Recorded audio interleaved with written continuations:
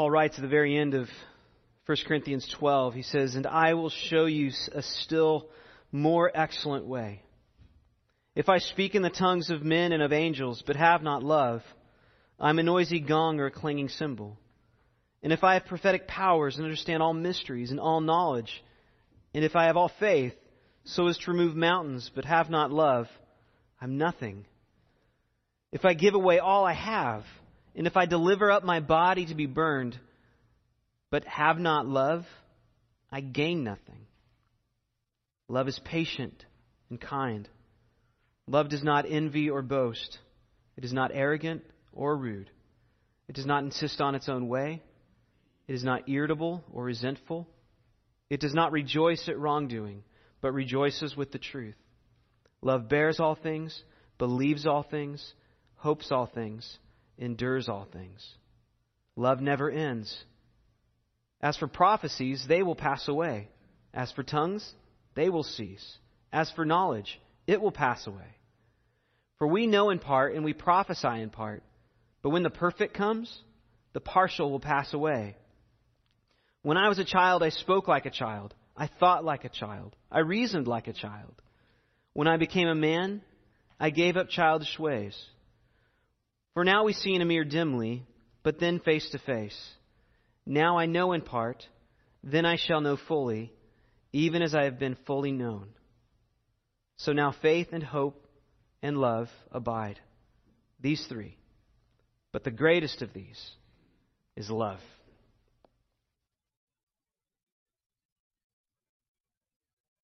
I don't know if you've heard the phrase that things aren't made like they used to.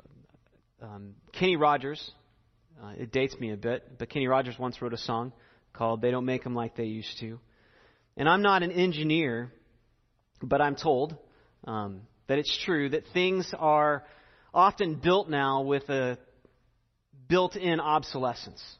They're not manufactured to last.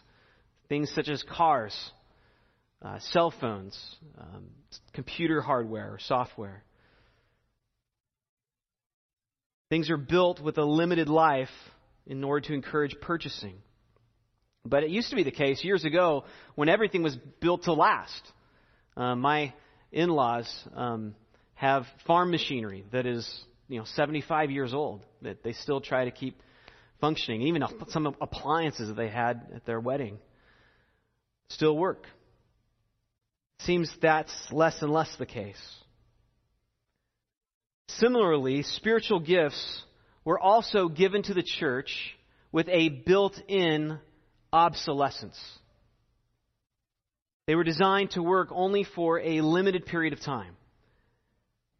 And they were designed to function until the church eventually reached its maturity. At the coming of Christ, when the church is mature, it will no longer be necessary. That is, those gifts will no longer be necessary. They will pass away into obscurity. However, love will always endure. And this is Paul's main point. Unlike the spiritual gifts that are good, but they're temporary, love will always endure. It's eternal. And Paul brings this issue up in order to deal with the heart problem of the Corinthians. Really the same problem he's been dealing with throughout the book. They were seeking to use spiritual things, in particular, their gifts, for worldly and temporal ends. They were using them to honor themselves for their own individual recognition and praise, versus using them to build up the church. Their focus was on themselves. And that was the root of their problem. These gifts were not designed to exalt individuals, but to build up the church in love. As Paul wrote in Ephesians chapter 4, "Rather, speaking the truth in love, we are to grow up in every way into Him who is the head, into Christ, from whom the whole body, joined and held together by every joint with which it's equipped, when each part is working properly, makes the body grow so that it builds itself up in love." So the gifts were given so that the body might be built up in love. And like the Corinthians, we too might think our significance is tied to our spiritual gifts. Or we could even think that our significance is tied to even less spiritual things. For instance, in the military, significance is found in rank and ribbons. In academia, it could be a chair or published works or degrees. For a business, it would be in paychecks or promotions and leadership positions. Or maybe just getting things done. Where our significance comes from is what we've experienced or what we've accomplished with our lives. And what Paul wants the Corinthians and us to recognize is that true significance is found in love. Remember at the very beginning of the chapter, he says, if you do anything, even the greatest of acts, but have not love, it's worthless. And then he explained what that love looked like in verses 4 through 7. And in this section, he shows that love is the end as well as the means to what is truly significant. So, he said in verses 1 through 3, the means to true significance, to true impact, to true value is in loving. And here he's saying it's also the end. It's the means and the end to reaching that. In the movie Gladiator, the Gladiator, Russell Crowe's character, Maximus, speaks to his men and he says, brothers, whatever you do in life will echo into eternity.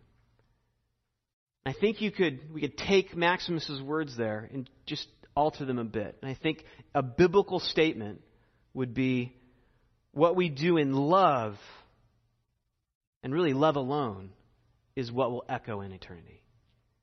And that's really the point of this passage. Love is eternal, unlike everything else.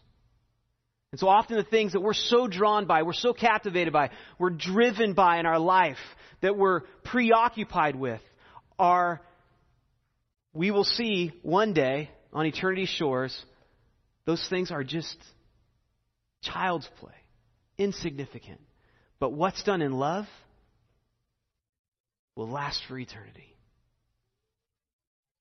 So that's his main assertion in verse 8. Love never ends. The word ends is the word pipto.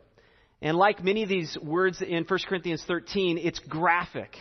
It's a really graphic word. It means that which falls apart, that which collapses or falls to the ground. Dan Isaacson was just sharing with me about his trip to Nicaragua, and he was given this task of building this concrete slab. And you'll have to hear the story. It's a pretty remarkable story.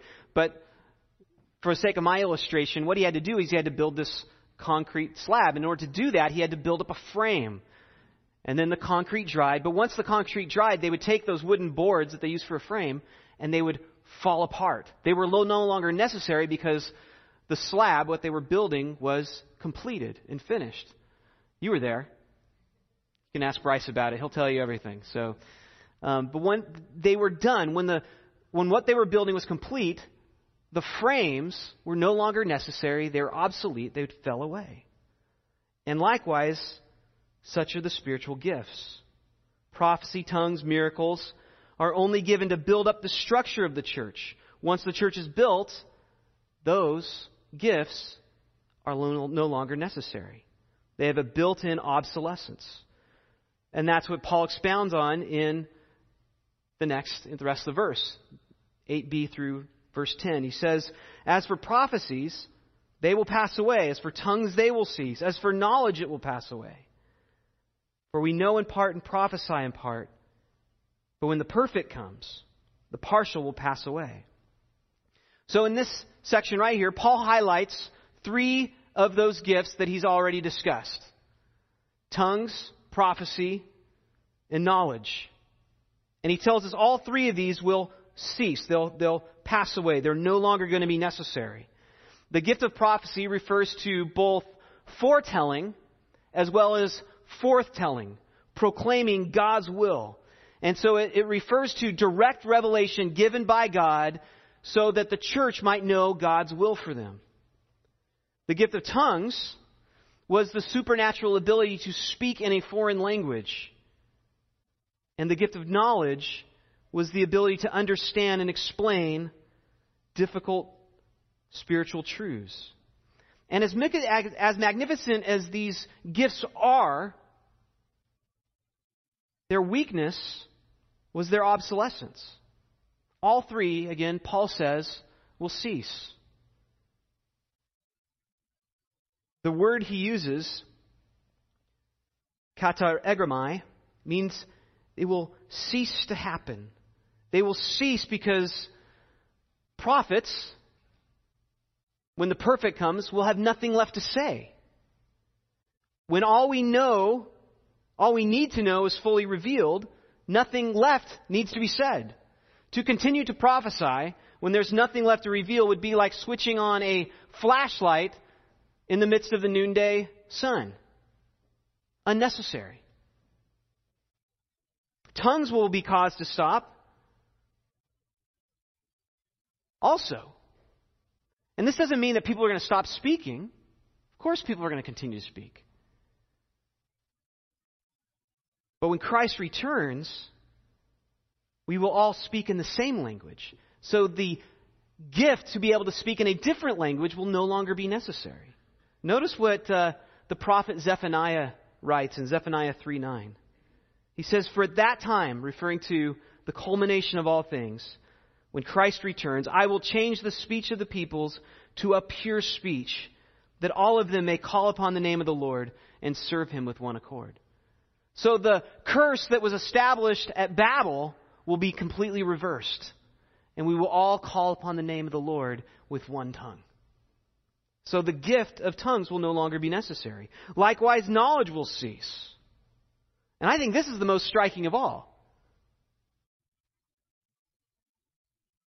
Even knowledge will cease. Does this mean we're no longer going to know anything? Well, no. We will still know. Just the opposite is what it means. We will eventually know everything we have ever wanted to know. So there will be no longer a need for a gift of knowledge because we'll all have that knowledge. Our knowledge will be full. As Habakkuk 2:14 says, "For the earth will be filled with the knowledge of the glory of the Lord as the waters cover the sea." Or Jeremiah 31:34, "And no longer shall each one teach his neighbor and each his brother, saying, 'Know the Lord,' for they shall all know me, from the least to the greatest." Our knowledge will be full. As Paul says later, we will know even as we are known. But he says, "For now, I know in part, and I prophesy in part." And literally the word "part" there is the same word that he used earlier in 1 Corinthians 12:27 when he describes the members or the parts of Christ's body. The word "part" is the word "member." So you see the tie-in. The individual members, individual parts of Christ's body are gifted to help the rest of Christ's body get built up. So right now there's a partial aspect to the church. Eventually it will be mature. So these gifts, specifically knowledge and prophecy here, are simply meant to be a part of something greater. They're designed for an end. They're not the end, as the Corinthians were thinking of them.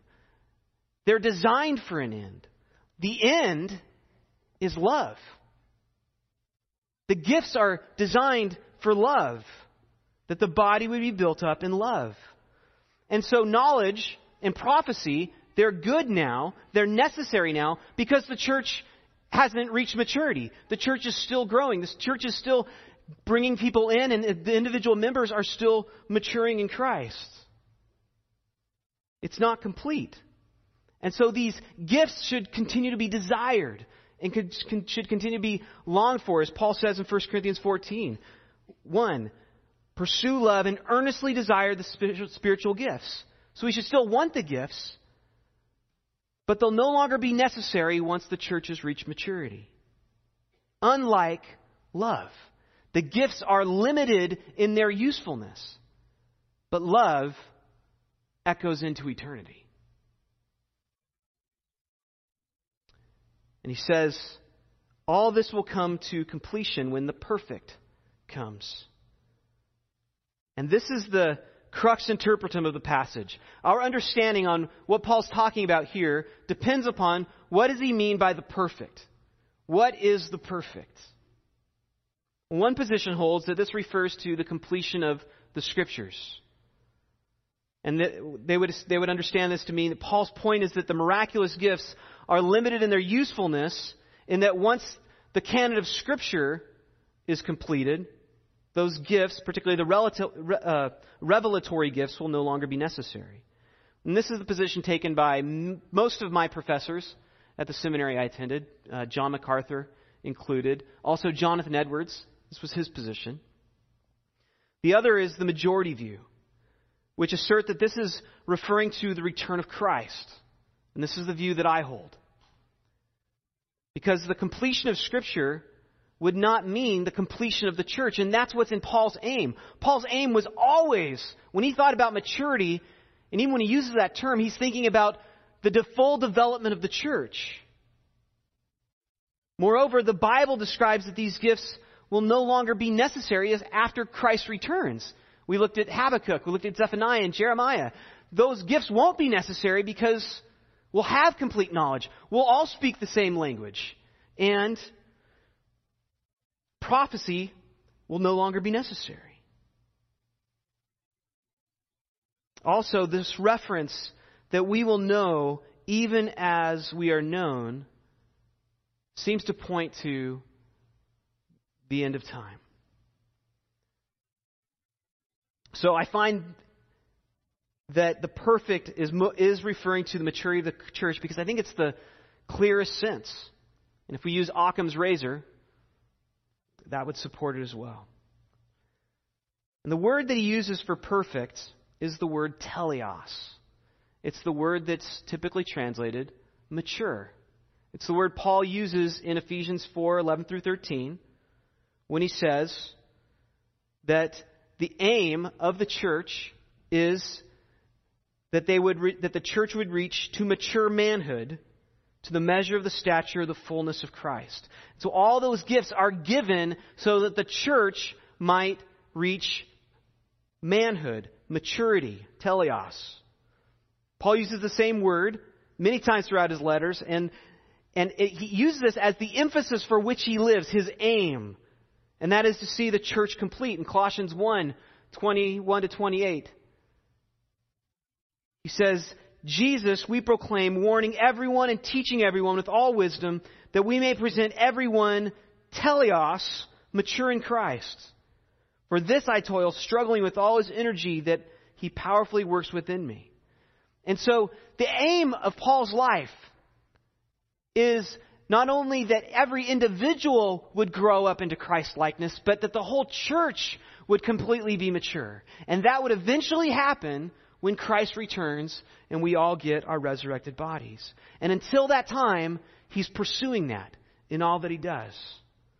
And those gifts are meant for that end. But once that end is achieved, the gifts are no longer necessary. And so in the next two verses, Paul illustrates the superiority of love in light of this planned obsolescence of the gifts. And he does this by using illustrations of both human maturity and then also a mirror. So the first illustration is that of a mirror. And this illustration is, again, to emphasize the limited usefulness of the gifts. Just as a child needs to be trained in order to develop into an adult, this takes a course of years, takes significant labor from many individuals, not to mention the individual itself, the child itself. And this is why graduation is such a big deal, because it's the culmination of years of investment.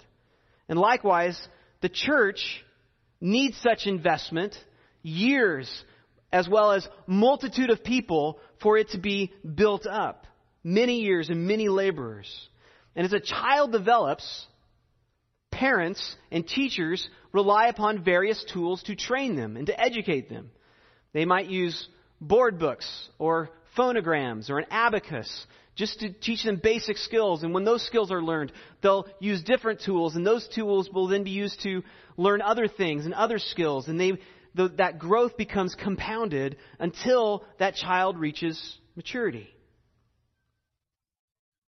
But in the process of development, the child is still a child. And we don't expect them to behave like an adult until they do reach that maturity.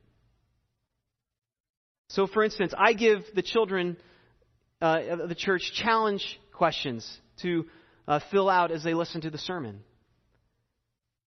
Now, these are questions I ask my kids about later. And when they give their responses, I'm not expecting really deep responses. I'm expecting the response that a child would give. Likewise, I don't expect adults to answer those questions. To do so might be childish.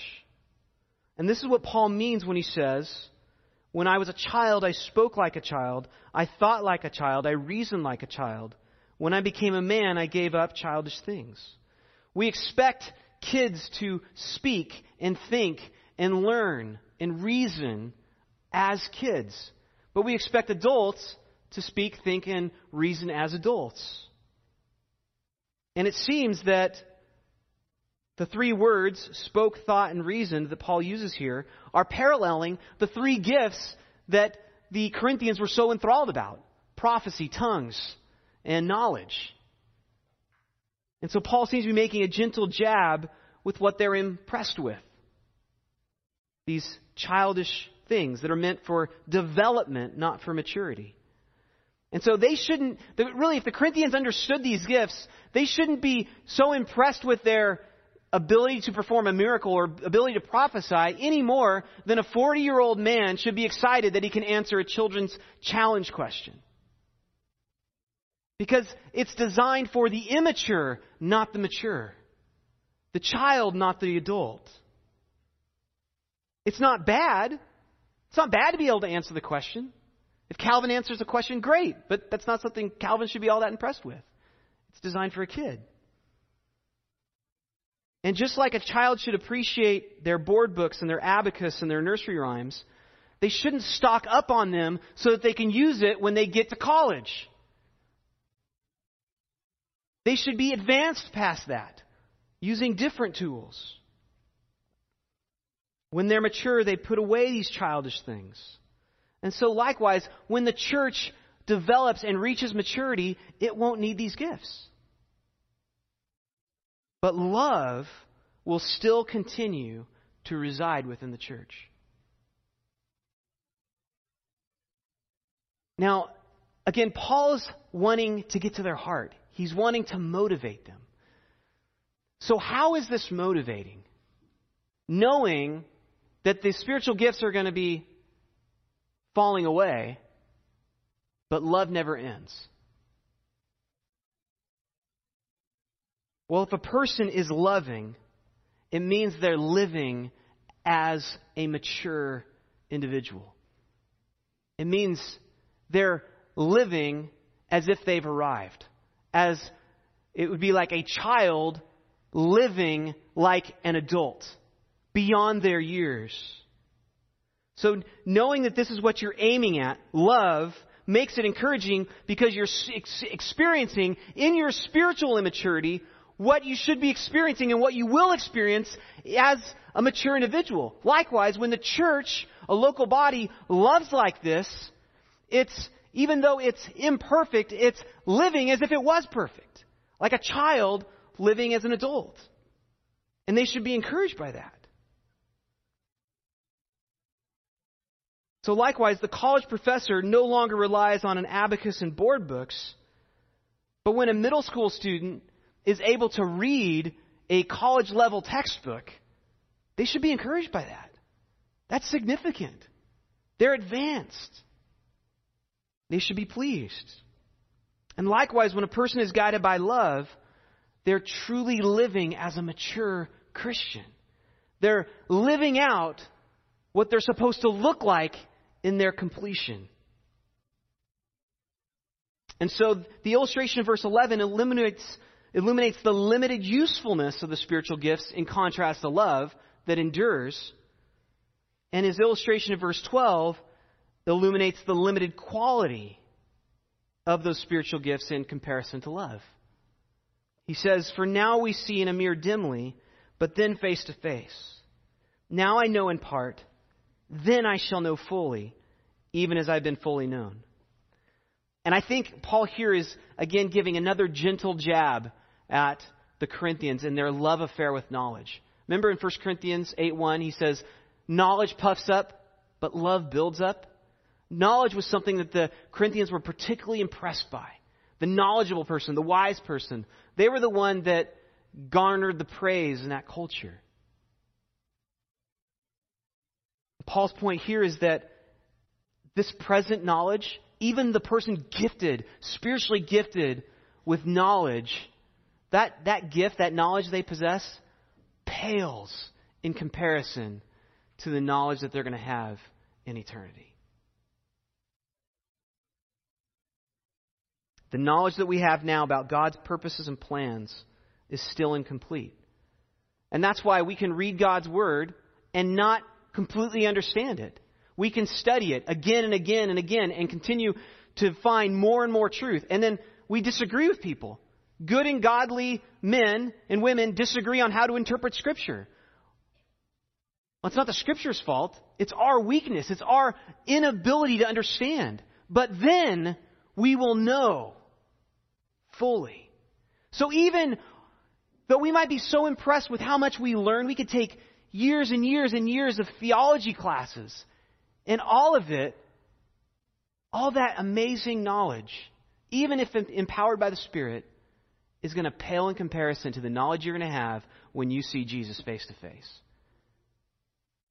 In other words, it's not that impressive compared to love, which will endure.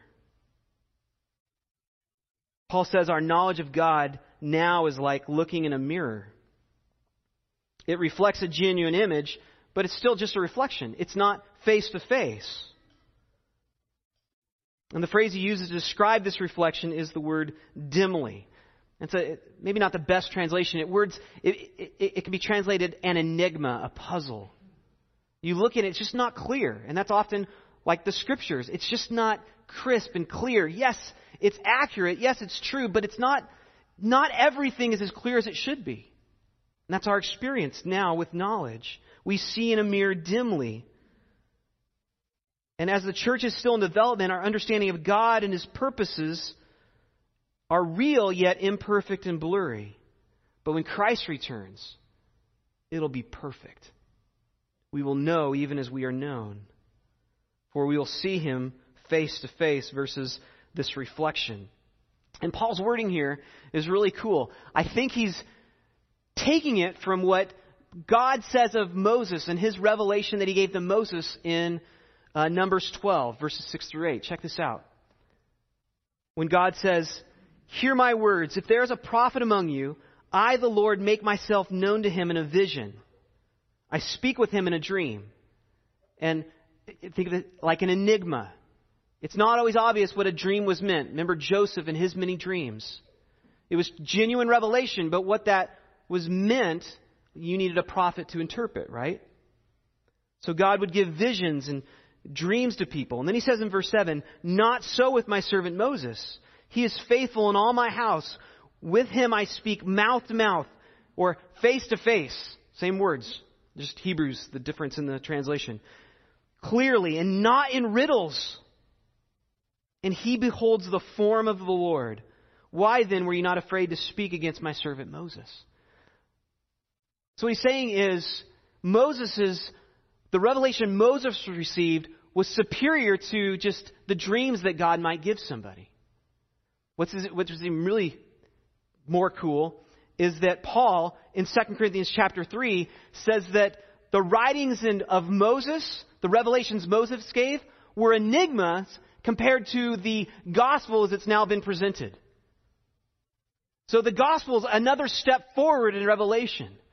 Those mysteries are now clear. And then he goes one step further here and he says, the knowledge that we'll have when the church reaches maturity, when Christ returns, is even far more clear than even what we have in the gospel. When progressive revelation will be crystal clear and complete. And so love, unlike this knowledge, is still even superior. Paul continues, he says, now I know in part, but then I shall know fully, even as I've been fully known. Again, this is referring to the fact that we will know God completely, even as He knows us. I can't explain that. I thought about how do you explain that? I can't. I don't understand. At least His will for us, at least His plan and design and purposes will be complete. But it does say we will know even as we are known. Amazing.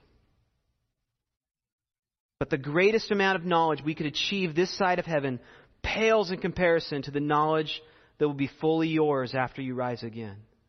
And that doesn't mean that pursuing knowledge now is foolish or vain. It's exactly what we should do. Desire those gifts. Desire to know God's Word and His will for your life. But recognizing it's just limited in its impact. It's necessary now for growth, but to boast in it, in our limited understanding, it's a bit silly, especially when you know eventually it's going to be complete. So unlike these spiritual gifts that pass away, Paul gives, in contrast, 3 things that will remain. Faith, hope, and love. And this is his conclusion. So now faith, hope, and love abide, these 3. But the greatest of these is love. And the word here for abide, it's the same word from John 15, meno. These things will remain. Just as Christ remains with us. These things will remain with us. Faith, hope, and love. Faith will remain because we will continue to believe and trust God. The difference is, from now, the faith we have now and the faith we'll have then is we'll no longer struggle with doubt. We'll no longer struggle with sin and uncertainty. Because at that time, our faith will no longer be the evidence of things unseen. It will be sight. Our faith will be made sight. Likewise, our hope. This is cool. Our hope, we will still have hope when we have our resurrected bodies. The difference being, the hope that we have then is a hope that things will always continue to get better and better. But now, we have hope, but we don't know if tomorrow is going to be better. Tomorrow might be hard. And right now, our hope is rooted in difficult, painful circumstances. Things aren't like we want. And so we hope to get out of these circumstances. But in eternity, we will still have hope, but it'll be this hope that continues to remain, that gets better and better. Things are only going to get better and better and better in our understanding and relationship with God. So we'll no longer need the gifts designed to build up the body, but we will still possess faith and hope. But then he says the greatest of these 3 is love. And love is the greatest because it, of all these 3 things, is what specifically characterizes the nature of God. And that's what's going to dominate our fellowship with Him in eternity. As Jonathan Edwards says, heaven is a world of love. And just think about what heaven's going to be like. God dwells in heaven, and He is the source of all love. He is the fountain of all love, and His love is pure and perfect and unending. And He is an unchangeable and inexhaustible being, and likewise, His love is unchangeable and inexhaustible. And moreover, there's not going to be any obstacles in heaven that will hinder us from receiving that love. Here we get distracted. Here we lack understanding. Here we struggle with sin. But then nothing will impede us from receiving in full and embracing and delighting and rejoicing in the love that He has for us. Moreover, only lovely things exist in heaven. Among all the saints throughout history that will be there, they will all be perfect. And not only that, they will perfectly love. They will perfectly love God, and they will perfectly love one another. Their only heart will be to love one another and to love God more. And it'll be just this exponential explosion of love. Love expressed by God toward the saints, and the saints toward God and one another. And that love will be perfect in nature. No selfishness at all, but a pure interest in the beloved forever. And that's what God's designed for us. That's why love is greater. And when we love now, you think of it as a dress rehearsal for eternity. But again, if we have not love, even the greatest things we do are empty. But when we have love, we're living as a mature Christian, a truly mature Christian, what we're designed to be. So what prevents such love from taking place now? I want to wrestle through this with you because we look at this, particularly the last two sermons in verses 4 through 7, and we see love defined, and it's hard. I mean, the standard that we're called to, love being patient and kind, I have been racked with frustration at seeing how much over the last month I really struggle to love. Even the people I love the most. My love has been exposed as primarily pride and selfishness. And so how do we love like this? Because we don't want to spend our lives in vanity and pride. We want to love. And we want to be a church that exists in love. So what hinders us from this love? Well, two things that I've thought about, particularly in my own life, are the desire for control and safety on one hand, and on the other hand, the desire to be admired and honored. So the desire for control and safety and the desire to be admired and honored. Let's look at the first, the desire for control and safety. The desire to protect ourselves from hurt is what keeps us from taking risks in loving other people. You can think of this also as the desire to do what you want, what you feel like, to have life the way you want it. But consider this in contrast to the example we have in Christ. Christ did not consider equality with God a thing to be held on to, but He emptied Himself, becoming a servant even unto death. And He told the Father, I have not come to do my own will, but the will of Him who sent me. I mean, in regard to the Father, what He said to the Father was, not my will, but your will be done. Paul likewise opened his life up to financial ruin, as he talked about in 1 Corinthians 9. He didn't expect a paycheck.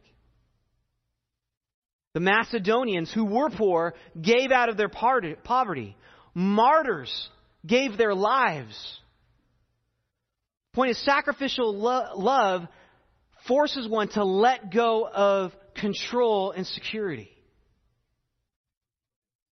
I like what 1 John 4:18 says. There is no fear in love, for perfect love casts out fear. You can't truly love and be afraid. But if you know that nothing can separate you from the love of God, neither things present nor things to come, nor principalities nor rulers, nothing can separate from your love. There's nothing. You're protected. You're freed to love. For there's no longer need to fear. Likewise, the desire to be admired prevents one from genuinely loving. Every act done, even a godly act, is worthless if self is at the center. 1 Corinthians 13:1-3. If we have not love, it's worthless. And in order to truly love, our aim needs to be others' development, not our admiration. And see, this is the thing. I think so often the things that we do, acts that we do that we think are loving, aren't really about other people. They're about us. We're doing it because we want other people to know we love them and therefore admire us for our love or see how skillful we are. But it's really not about them. It's about us. That's not love. Consider Paul and the apostles. When Paul wrote in 1 Corinthians 4, he says, "To this present hour we hunger and thirst, poorly dressed, buffeted, and homeless. We labor, working with our own hands. When reviled, we bless. When persecuted, we endure. When slandered, we entreat. We have become and are still like the scum of the world, the refuse of all things." That's what love turns a person into. That's what it looks like.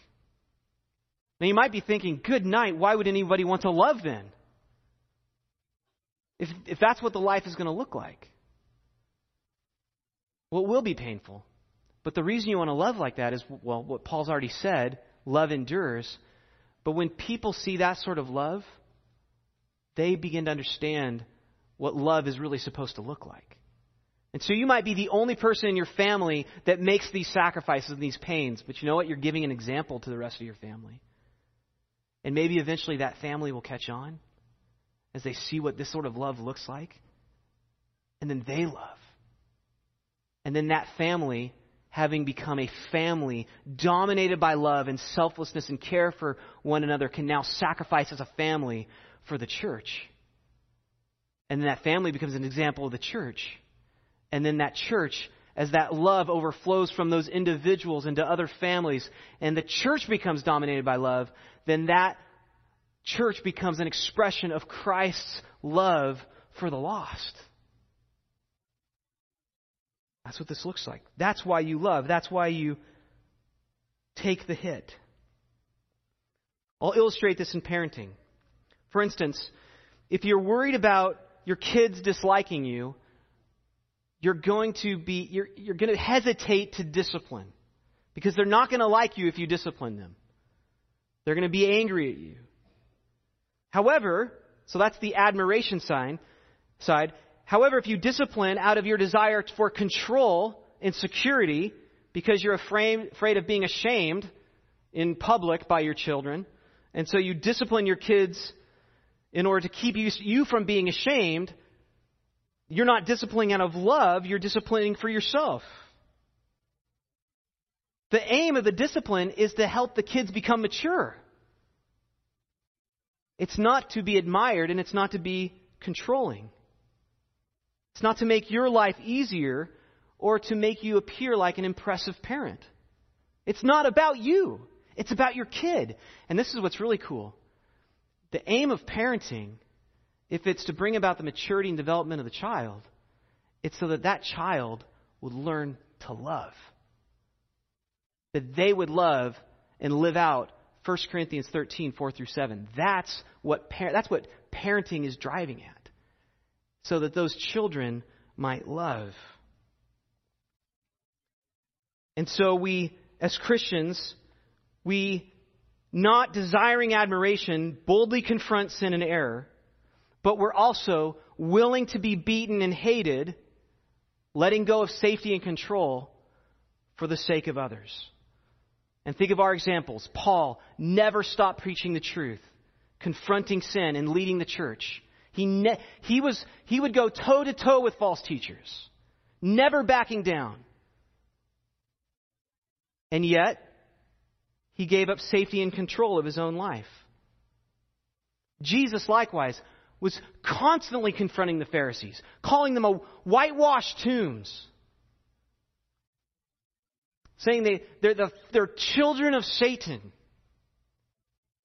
And yet, in his boldness in confronting them, he also allowed himself to be handed over to them and crucified. And so, that's the balance. That's the tension we hold. We're bold and truthful, but not to win an argument, per se, but to love people to seeing the truth. And at the same time, we're willing to be trampled upon because we trust that God will work through our broken bodies for His exaltation. And this is the encouragement. Brothers and sisters, we get a taste of what this love looks like, especially when we do great acts of selfless love. You know, like maybe it's sharing the gospel with an unbeliever, or preparing to give a testimony from the church. If you hate public speaking, that can be a major sacrifice. And when you make that sacrifice, you get a taste of the glory and the joy of what that loving act was like. But I don't think a person has to go out and do something remarkable to love like this. This is what's really encouraging is you can learn to love in just the smallest aspects of your life. Just choosing to do what's best for another individual and not what you want. Little victories of love are actually massive victories. And think about what Paul's saying here in 1 Corinthians 8 through 13. They have eternal significance. So that not complaining over the food that you got and encouraging and supporting and serving instead is something that has eternal significance. Unlike so much of the things that we do in this life that will pass away in eternity. And we struggle to love like this. But when we recognize that this is what really matters, and we succeed in loving others like this, we are doing something that is truly and eternally impressive. I'm sure some of you who've lived a while, maybe you've had dreams that you always longed for. And you eventually, you reached that goal. Maybe it was getting married. And then after the wedding was over, you're like, oh, that's it. Or maybe it was graduation. And that wasn't because the wedding was bad. It just wasn't what you expected. Graduation. This thing you had looked forward to your whole life, and then it's just the ceremony was over and it was done. Or maybe it was getting that job, winning that race, that so much of your ambition was fixed upon. And then you got it, and it was like, that's it. Brothers and sisters, that's the most of our life. Insignificant and worthless. If we just knew, it's like children who are boasting about winning at Candyland and rejoicing in it, not knowing that it's just a game. Now, it's a big thing for them. Maybe they learned to count or something in the process, and that's good for their development. But the adult isn't impressed. And likewise, when we look back on our life, we're not going to be impressed with how many home runs we hit, how much money we made, how many places we traveled, how many degrees we earned. We're going to be impressed with, and I think Christ will honor us with, those self-sacrificial acts of love. Even those little ones, and especially the ones that nobody would know about.